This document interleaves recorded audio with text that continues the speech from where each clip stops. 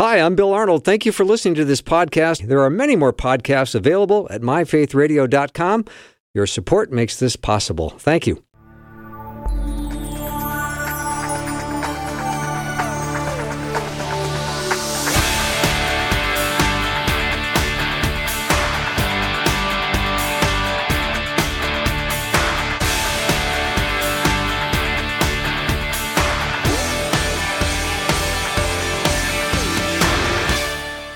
And a warm welcome to the afternoon show. I'm Bill Arnold, and this, of course, is going to be an interesting hour because whenever I have Ken Samples on, I'm always geared up because today's topic is talking about the human mind and how it came to be.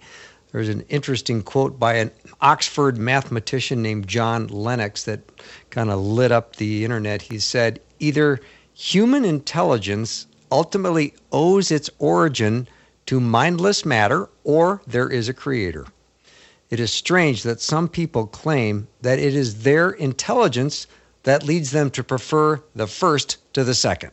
That's interesting. We're going to talk today to Ken. He is not only a philosopher, but a theologian at reasons.org. You can learn more about him. He's authored many books we'll talk about a little bit later, but I can't wait to get this discussion started. Ken, welcome back.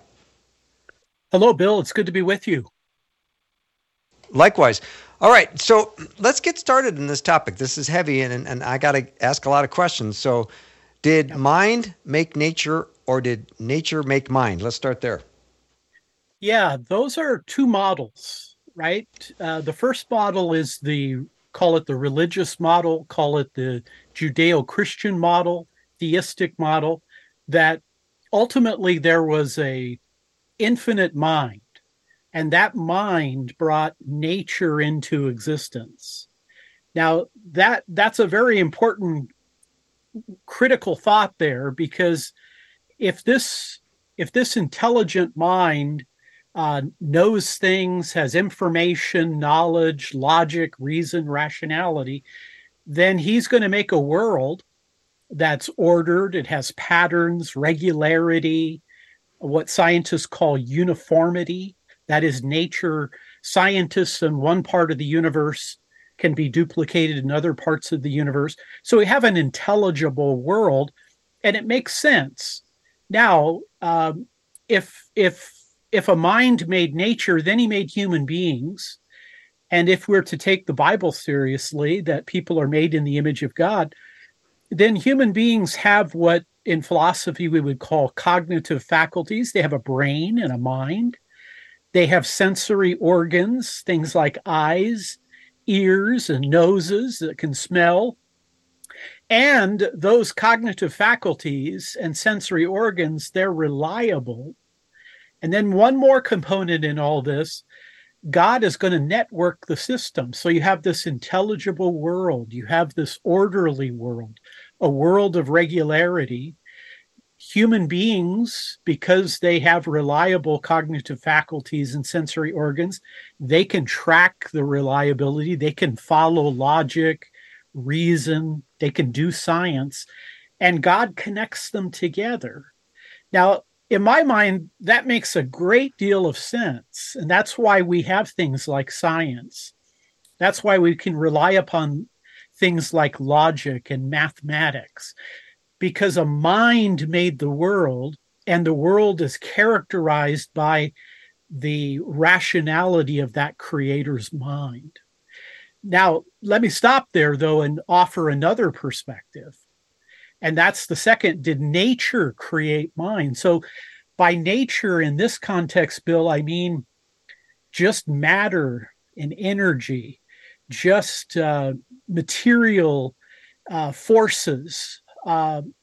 There's no mind behind the universe. There's no God. There's no rational mind that brings it into existence. Rather, this impersonal, non-mindful, non-purposeful universe kind of stirs together, and ultimately what pops out is the world in which we live and creatures like us by evolution. And then the question is, hey, if if our mind came from something that is mindless, if our personhood came from something that is less than personal, if our rationality came from something that is less than rational, can we then trust that we can do science and reason and rationality? And the quote you read by John Lennox, the great mathematician from Oxford University, Lennox says, look, either there is an intelligent mind that made nature, or, physical forces, impersonal, non-rational, non-mindful, created the world. What I would propose, Bill, is that things like science and logic and our rationality, they make a lot better sense in a world that comes from a mind. And yet Lennox is really kind of touched the irony here.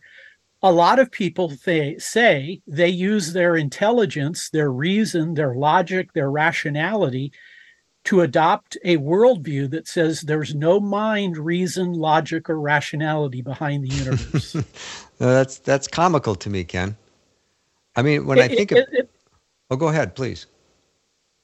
Think of it this way. We have some great science universities in our country. One of them is here in Southern California, where I live, called the California Institute of Technology. We call it Caltech. It's a math science school. In Massachusetts, you've got the Massachusetts Institute of Technology, MIT. These are elite universities, math science schools. What's interesting, Bill, is that they go looking for the brightest math and science students in high school and in college, give them a scholarship, give them world-class training, teach them everything in engineering, in physics, in chemistry, and all these, only then to give them a worldview that says there's no mind, reason, or rationality behind the universe. I think that's ironic. That is very ironic.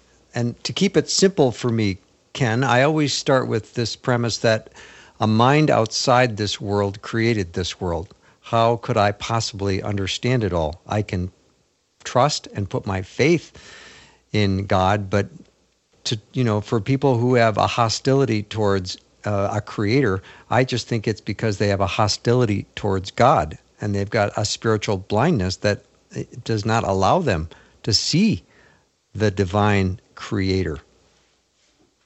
And that's, when, for those of us who read the Bible, take it seriously, reflect on its meaning, we realize that you can have biases that can darken your understanding. I mean, you and I have talked about this before. One of the really scary elements of being a sinner is that sin can blind you to reality. And you can say, well, I don't see any reason or rationality to believe this. But in reality, you are reacting morally and saying, if I believe there's a mind behind the universe, then that mind might have things he wants me to do, and maybe more importantly, things he doesn't want me to do. Mm-hmm. Ken Samples. I'm sorry, Ken. Go ahead. Go ahead. I just want to let everyone know who just joined into the discussion here, who I'm speaking to. Ken Samples is my guest, and today's topic is, how did the human mind come to be? Ken's a philosopher and a theologian at reasons.org. You can learn more about him there. But anyway, I just want to let people know the topic, because this is going to be an interesting one and a challenging one for many, because everybody knows somebody who thinks they're too smart to be a Christian because they're so well, beautifully trained in sciences and mathematics and chemistry, just like these MIT students. Yeah, that's exactly right. And it's faith and reason go together, but reason in and of itself, apart from God's grace, won't bring you to faith. And yet, once you have faith, you look around and you see, wow, my faith is really well supported by reason. Yeah, very, very good point. All right, maybe Ken, you can share the argument for Christian theism, and maybe you would also define the word theism for people who are going, what does theism mean? Yes. So an atheist, you put an A in front of theism, no God. Theism is a particular God. It is a personal God who created the world. So Jews, Christians, and Muslims are said to be theistic. Okay. We believe in a personal God who created the world. Now, let me tell you a story. Um, think of it this way, Bill. What if you decided to take your wife on a anniversary trip? You got in an airplane. You decide to go to Hawaii. You're flying over the Pacific, and then something bad happens. You have the plane has problems, and it crash lands, and you're in the Pacific looking around, and you finally make it to what looks like a deserted island. But when you get to the beach, it says SOS in the sand. Mm.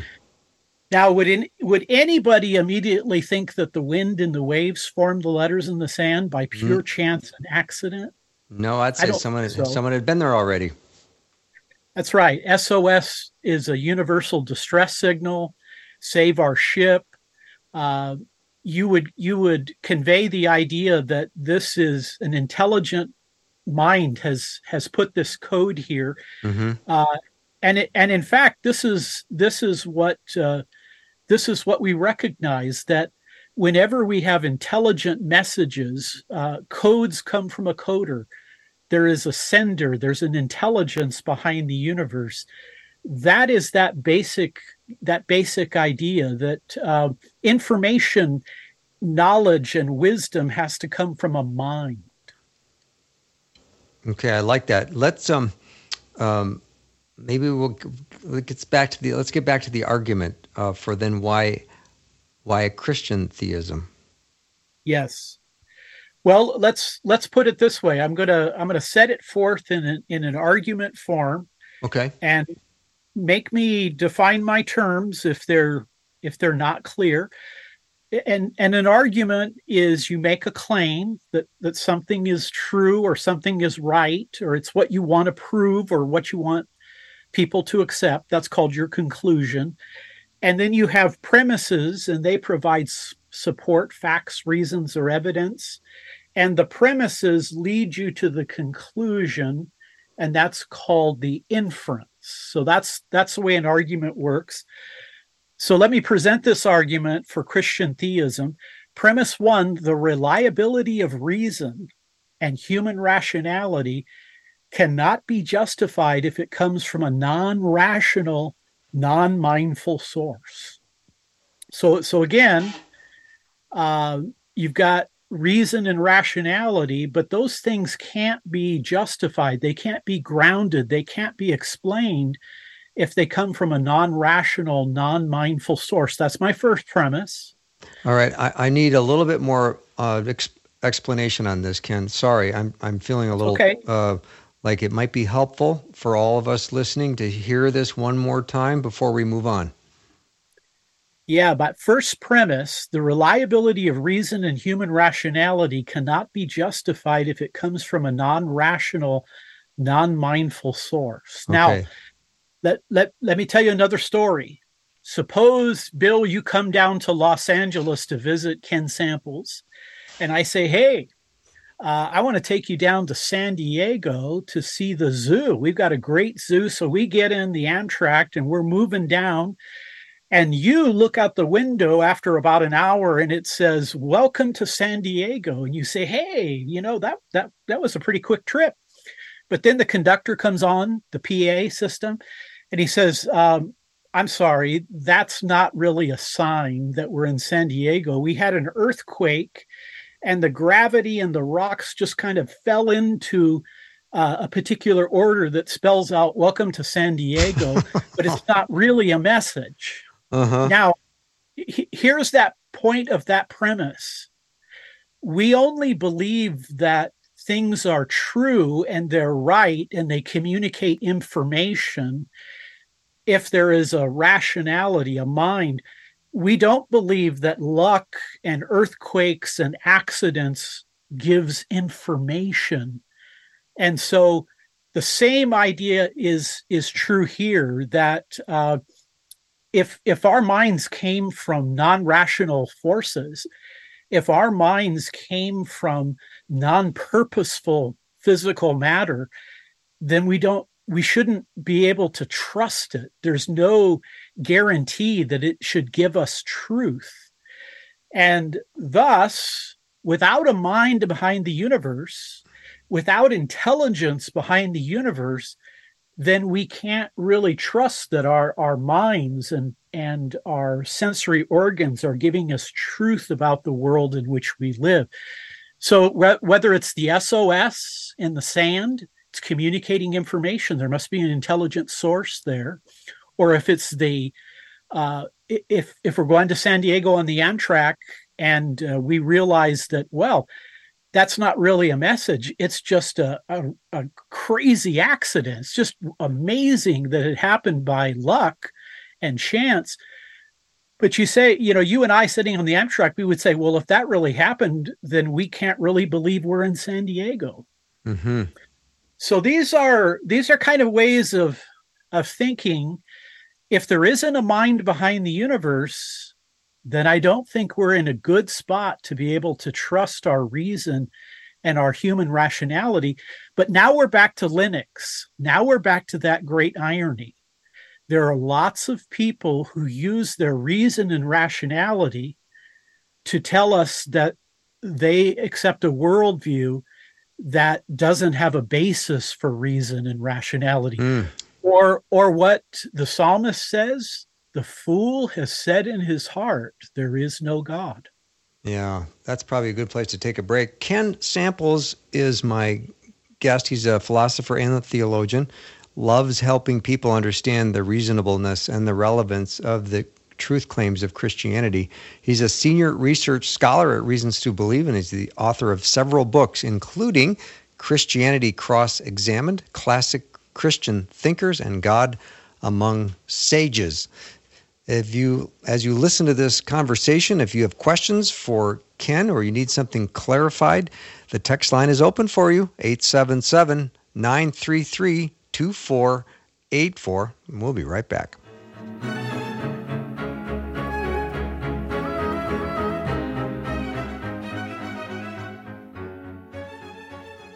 You've probably heard me talk about hope quite a bit this season, and I think it's because we need to hear more about it. We need to encourage one another with hope. We need to build one another up with the hope that we have in Christ.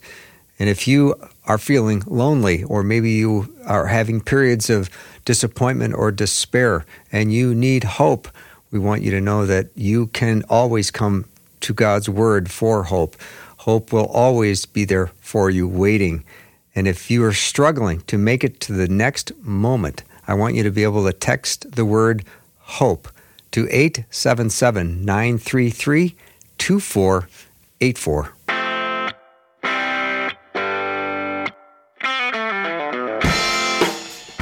Ken Samples is my guest. We're talking about the mind. That's a tough one, especially for me. I was a C student. But the topic is, how did the human mind come to be? Did mind make nature, or did nature make mind? We already covered that. And as believers, we know that there is a designer.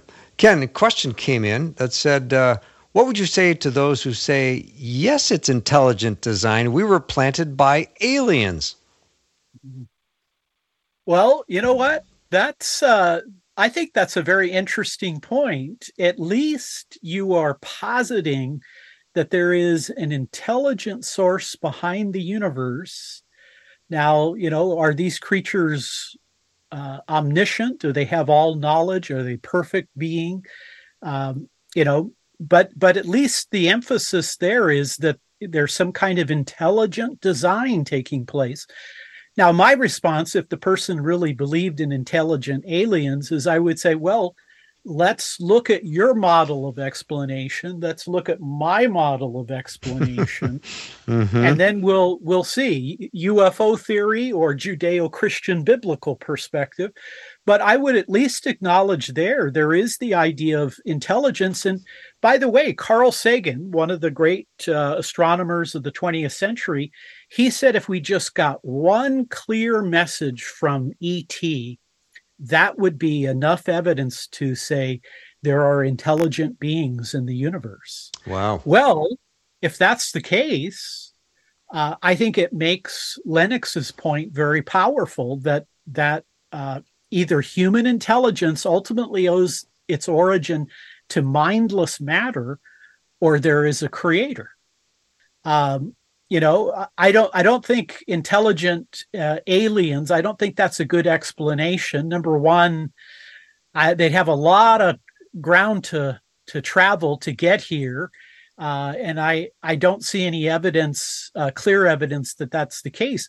But again, I want to underscore you're positing there an intelligent source as opposed to a non-intelligent source.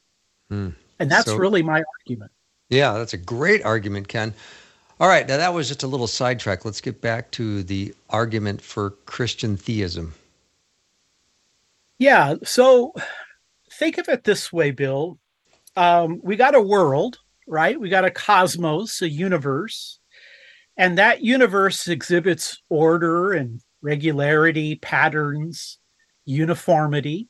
And then we have human beings like you and me, and we have cognitive faculties and sensory organs, and they seem to work pretty well. I mean, I wasn't a great math student, but I'm pretty good at arithmetic, and I can go and use math. And then you have to have something that connects the human mind to the world. There has to be a network that sets all this together. That's exactly what the Bible is saying. That's what the Judeo-Christian message is, that God is a God of logic. He is a God of laws. He is a God of reason and rationality. He created the world, and the world can be understood by science and math and logic because they come out of the mind of God. He is a mathematical God. He is an engineer. He's a mathematician. He's an artist. And then he has to make us in his image.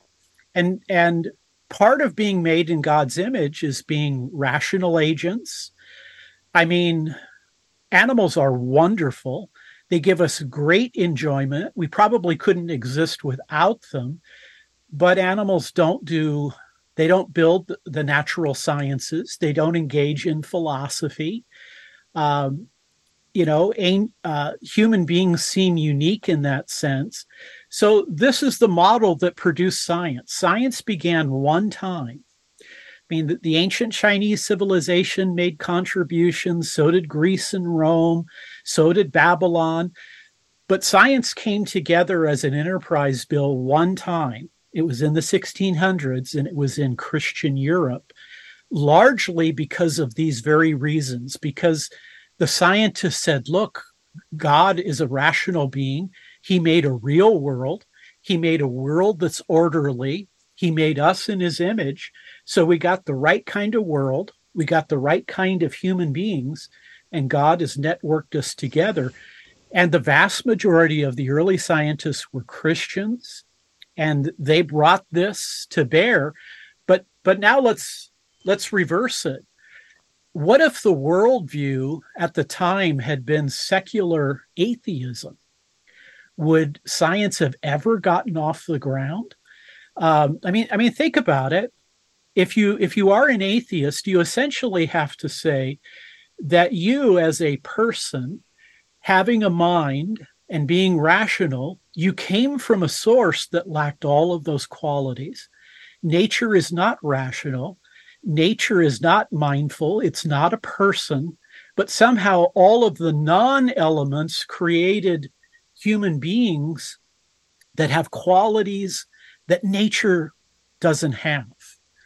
So how can you get all of that? And if that's the case, if we evolved and came from non-rational, non-purposeful source, then why should we think we can trust all of that? I mean, the Christian worldview, I think, provides a basis for rationality. So these are complicated ideas, but I'm trying to really make it super clear. Why do you trust things like math and logic and reason and science if all of that came from a source that lacked all of that? Mm-hmm. You know, Ken, then when people talk about nature, and nature, of course, is beautiful, but nature is also incredibly violent. I mean, I've watched enough Mutual of Omaha shows and these National Geographic shows. Nature is really violent. That's right. Nature, human beings have qualities and characteristics to develop science and technology. And we are able in these incredible ways to, create a technology that can help us survive in some of these areas. I remember 15 years ago, Bill, they had a catastrophic tsunami that hit some of the South Asia and just wiped out tens of thousands of people. And I remember one scientist at Caltech said if they would have had our technology, there would have been minimal loss of life. Here's what's interesting. These human beings develop these scientific technologies to kind of put a saddle on nature, are able to work through these kinds of things. And I think in that respect, we're illustrating that this idea of a mind behind nature is very powerful. I mean, imagine if there's no God and no mind behind the universe, then your brain somehow evolved this complicated. What I remember when I was in the hospital, I had brain lesions. And when I went to get an MRI, the technician, he says, "Would you like to see your brain?" I said, "Absolutely." And when I looked at it, my first thought I thought it would be bigger. Yeah. Well, scientists say that human brain is maybe the most complex mechanism in the known universe. Okay, so this complex mechanism in the known universe comes into existence, and then at some point, the brain produces the mind. Well, people say that Christians or religious people, it's not very credible. You expect us to believe all this stuff. But imagine the credibility of saying, look, all of the intelligent things that you know in the world came from a source that lacks all of that intelligence. I think that secularism, I think atheism, they have an explanatory challenge and problem, and that this issue of where the mind came from, I think, it's really worth exploring. Mm-hmm. All right, Ken, let me take a little break. When we come back, I am excited to ask you several more questions. I want to start with your argument for a naturalistic worldview. So that's going to be the topic when we return from break. If you have a question or comment for Ken Samples regarding our discussion today, how did the human mind come to be? The text line's open just for you, 877-933-2484. Again, 877-933-2484. Ken has authored several books, including Christianity Cross-Examined, Classic Christian Thinkers, and God Among Sages. You can see his good-looking picture at reasons.org. That's reasons.org. We'll be right back.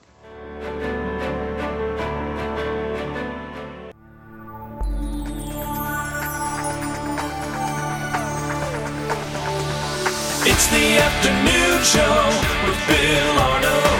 Prime time, drive time. Let's get it started. Jump in your car. Yeah. What's for dinner? Hey. It's the afternoon show with Bill Arnold. Welcome to the show. If you just joined me, I've got Ken Samples as my guest. Ken's nice enough to come on once a month. He's over at reasons.org. You can check him out there. We're talking today about how did the human mind come to be. So, Ken, maybe we can start off this half hour talking, if you would, share the argument for a naturalistic worldview. Okay, let's let me start out with a comment and then a couple quotations, and we'll develop it. So first of all, I want to say, as thoughtful human beings, that means Bill, you and me, we intuitively associate a message which contains information with an intelligent source, a sender or a coder. So if I get an email and it says Bill Arnold, I say, that's an intelligent source. That wasn't just generated, by chance. It has real information. I can trust it. Now, here's a couple quotations to keep in mind. The atheist astronomer Carl Sagan, he used to do that show Cosmos. He used to have the line, the universe is all that is, was, and ever will be. Carl Sagan said that just one coded message received from outer space would constitute clear evidence of the reality of extraterrestrial life. So just one message would support that. Now, here's another quotation from another science guy. I think he is an agnostic, maybe an atheist. It's Bill Gates, who was one of the co-founders of Microsoft. I use his system all the time as I'm working on my computer. Here's what Bill Gates said. He said, human DNA is like a computer program, but far, far more advanced than any software we've ever created. Now, DNA, this has information. This is a code. It's far beyond anything that software producers have been able to make. So how do we understand the DNA? How do we understand that there is an information network, an information system within each and every one of us, and everybody has their own specific DNA? Well, I think as we have illustrated by a couple of our stories, if you see SOS, that's a pretty simple message. When you open up the DNA and you realize there is all of this information that guides our very being, and everybody has their own DNA. Or if you think of the Amtrak story, to have a message that this really is San Diego, that can't come from an accidental source. It can't come from a blind, non-purposeful source. So what is the argument ultimately from a naturalistic worldview? Well, I think they have to assert that somehow through the process of nature, through evolution, it coughed up human beings that are able to reason, that are personal, that are rational, but they came from a source that lacked all of those qualities. Now, usually they'll say something like this, Bill. They'll say that, once the brain gets to a certain complex state, then there are these emergent properties that take place, and that's the mind. But again, I want to lay them side by side. And I want to go back again to John Lennox. I think his point is worth repeating. Either human intelligence ultimately owes its origin to mindless matter, or there is a creator. Strange, is it not, that some people claim that it is their intelligence that leads them to prefer the first to the second? This I think you have to weigh, you have to measure. One person wrote a book entitled, I Don't Have Enough Faith to Be an Atheist. When I look at the world, yeah, there's pain and suffering. Yeah, there is, nature can be a beast. Nature can be incredibly violent, but there's also design, there's beauty, there's truth, there's rationality. And I believe it's more probative to opt for a worldview that has an intelligent mind behind the universe. And again, we're back to Romans 1, where Paul the apostle, this is kind of inside baseball. We're being told by the Creator, what the processes are in a person's heart, that we know that there is a God. We see, we understand, and we know, but our tendency, because of original sin, is to suppress the truth in unrighteousness. And I think as we talk about these kinds of issues, we want to present a reasonable case. We want to do as Peter tells us, always be ready to give to every man an answer, a reason for the hope that you have. But I think we also have to recognize that somehow that moral reaction, that pushback, Thomas Nagel is a brilliant philosopher. He happens to be an atheist. I think he's professor of philosophy emeritus at New York University. This guy's painfully smart. He said in one of his books, I don't want God to exist. I don't want the universe to be that way.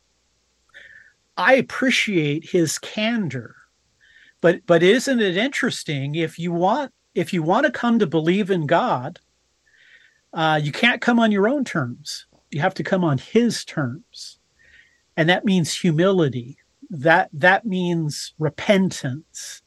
That means the recognition that we've lived our lives, we've made a wreck of our lives, and we are accountable before the Lord. So all of this logic, reason, rationality arguments, I think, are very, very important. But from a Christian point of view, we realize that God has to do a work in someone's heart. The Holy Spirit has to enable a person to recognize their sins, to recognize these kinds of things. And so, here you have Bill Gates saying, wow, DNA, that's not like any code we've ever been able to work up. And if you look at an intelligible source, if you look at information, data, evidence, your first assumption is there must be an intelligent sender or a coder on the other side. Mm-hmm. Ken Samples is my guest. Our topic today is how did the human mind come to be?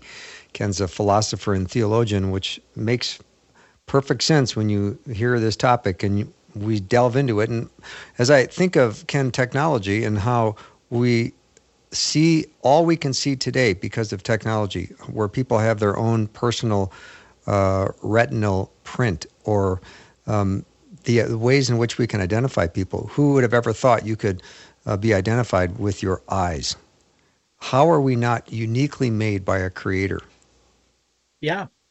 I like to watch crime shows, and we didn't always know about DNA, but, there have been some criminals that left their DNA at the scene. And with our advancements in technology, we've been able to trace it, and police were able to apprehend those people. We've also realized that sometimes people are put in jail and it was not just, and DNA has shown them to be not guilty. Imagine those things. It is Francis Crick, very famous scientist, British, discovered the double helix, the DNA. He said, now remember, you have to keep reminding yourself that all of these things happen by chance and they're not designed. Well, why do you have to keep reminding yourself of that, Bill? Because it screams design. So true. Interesting comment from a listener. Some people argue that the human mind came to be when our ancestors ate certain fungi that made their brain change, I believe, along the same lines, but it was a fruit from a tree that made us aware of right and wrong. Well, I think that I think it's pretty important to realize that everybody has a worldview, Bill. Everybody makes sense of reality. Mm-hmm. Everybody has their means of saying, here's the ultimate meaning of life. Here's my morality. Here's, my view of reason and rationality. I think what we need to appreciate is that I don't think most scientists are hostile to Christianity. I think most scientists are actually ambivalent. That is, now there are some that are absolutely hostile to Christianity. There's no doubt about it. They say the Bible is a bunch of myths. Religious people are superstitious, but I really do think the vast majority of scientists, they're ambivalent. They got bills to pay. They've got kids in college. They are trying to live their life. Oftentimes, I think the issue is not the intelligence or these kinds of things, but I think ultimately what happens is they experience an existential crisis. Their child has cancer, or their marriage dissolves, or, their career comes apart, and then they're in this crisis situation and they have to ask themselves, are the only resources I have available from me? Right. Excellent point. All right, Ken, we're going to take a little break. Ken Samples is my guest, and we are going to return and continue our discussion on how did the human mind come to be. If you have a question or comment for Ken, 877-933-2484. Be right back.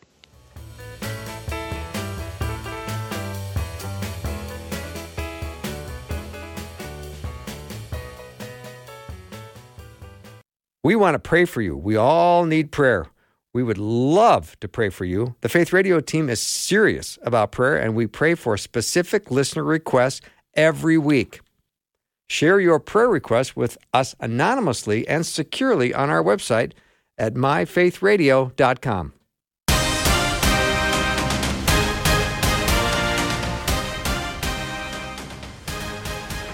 Welcome back to the show. Ken Samples is with me. We're talking about the human mind today. Complicated topic. But a comment that was made about, Ken, about someone getting their mind changed when they ate of the fruit of the tree in the Garden of Eden. They understood right versus wrong, which just triggered a thought I had as a theologian and a philosopher. Were Adam and Eve rebellious against God, or were they just deceived, or both? Yeah, these are really good questions. They're the big questions of life. I think as we think about how Lucifer became the devil, how Adam and Eve, rebelled against God and were cast out of the garden, I think to some extent, both Lucifer and Adam and Eve, they chose themselves over God.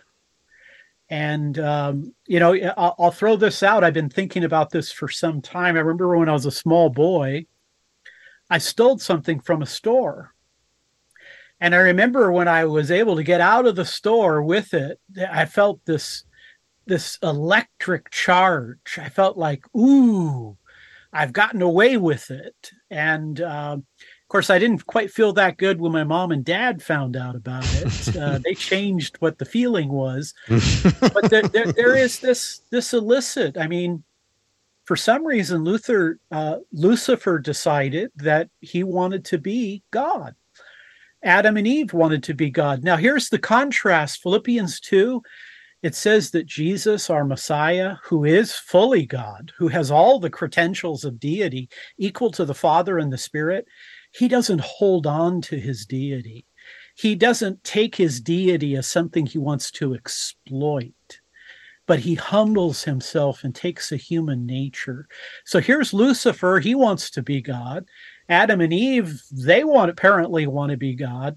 But when God, the second person of the Trinity, God's own Son, he doesn't hold on to all those prerogatives. He becomes a slave. He takes on the bondservant and is willing to undergo pain and suffering and the humiliation of the cross. And so this is that deep contrast. And, I think pride, for centuries now, Christian thinkers have been studying scripture and doing theology, and most of Christianity's greatest theologians said the greatest sin is pride because it blinds you. And, these other sins, they're destructive. Greed, gluttony, lust, all of those are disordered, destructive. But pride is the one that is kind of the anti-God state of mind. Mm-hmm. So, Ken, this hour we've talked about, did mind make nature or did nature make mind? You gave a really great argument for Christian theism. You gave an argument for the naturalistic worldview. I'm curious now, how does this impact the way you reason? Yeah, I have been teaching logic and critical thinking, Bill, since 1990, so more than 30 years. And one of the things I really enjoy about it is when you teach college students, it's always been the logic classes where they've come to me after the semester is over and they said, Professor Samples, I feel empowered by this class. I now have the capacity to know what a good argument is, and I can even identify bad arguments, and I can, say it's the ad hominem fallacy, or, they say I feel empowered by this. I really think this class gave me something I didn't have before. Well, I think when I look to Scripture, Bill, I think what John in particular tells us is that we need to be very discerning. We live in a messy world right now. It appears to be getting more messy. It appears to be growing in its post-Christian state of reality. We need to be able to discern, to reason. And I believe that God has made us in his image. I believe that he's given us these qualities and they are reliable. And yet we also need a source of spirituality. Wisdom is not just logic. It also comes from a moral wisdom that we find in books like the Psalms and the Proverbs, what our Jewish friends have called the wisdom literature. And I therefore am grateful to God for reason, for math, for logic, and all of these things. And I want to use my natural abilities, and I want the Holy Spirit to teach me through the Word of God. That, by the way, John 1:1 could be translated in the beginning it says in the beginning was the Word. It could be translated in the beginning was logic. The Word is logos. Yeah, amen. Jesus is the logic of God. Yeah. Just a couple of minutes left, Ken, and I've loved this hour, so thank you for giving us this journey. Some thoughts about what we know about our Creator as a result of this conversation. Yeah, I think especially as a time, we think about gratitude. It is during the Christmas era. It's the holidays. We start to realize that life is short. There are meaningful people in our lives. We want to be grateful to God. Today, my wife and I went for a walk in the early morning. I'm looking at the world in which I live. I'm thankful that, God created this world. I'm thankful that it is a good world. It's stained by sin, but it's still a good world. I have my wife, walking next to me, someone who has committed her life to me. I just began to appreciate the truth, the goodness, and the beauty, the reason, the rationality. Bill, Christians don't need to be insecure about our belief system. We can make a robust logical argument for why we believe what we believe. But ultimately, God gave us that brain and mind. He gave us eyes and ears. He gave us this incredible system of being a human being. I ultimately want to be faithful to him. I don't want to use my brilliance or my gifts that he's given me like he's given to other people. I want to use them for his glory. And, I don't think I don't think the world makes sense without God. I couldn't agree more. This nothing makes sense without God. And for people who have a hostility towards God, I understand spiritual blindness, and I understand their rejection of a creator. And I guess you just have to pray that the Holy Spirit reaches them and gives them a sense of conviction. So, Ken, thank you so much for being on the show. It's a pleasure, Bill. Thank you for having me. You bet. Ken Samples has been my guest. You can head over to reasons.org to learn more about Ken. That's our show for the day. Thank you very much for being with me today. I hope you learned something. I know I always learn something when Ken comes on. And I hope you got a sense of encouragement today from the Monday Afternoon Mix, and hopefully a few smiles and laughs from my friend Patrick Albanese as we got started today. As iron sharpens iron, one man another, let's go out and be sharpening agents for each other. Have a great night. I'll see you tomorrow.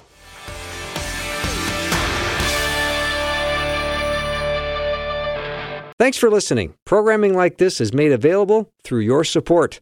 Information available at myfaithradio.com.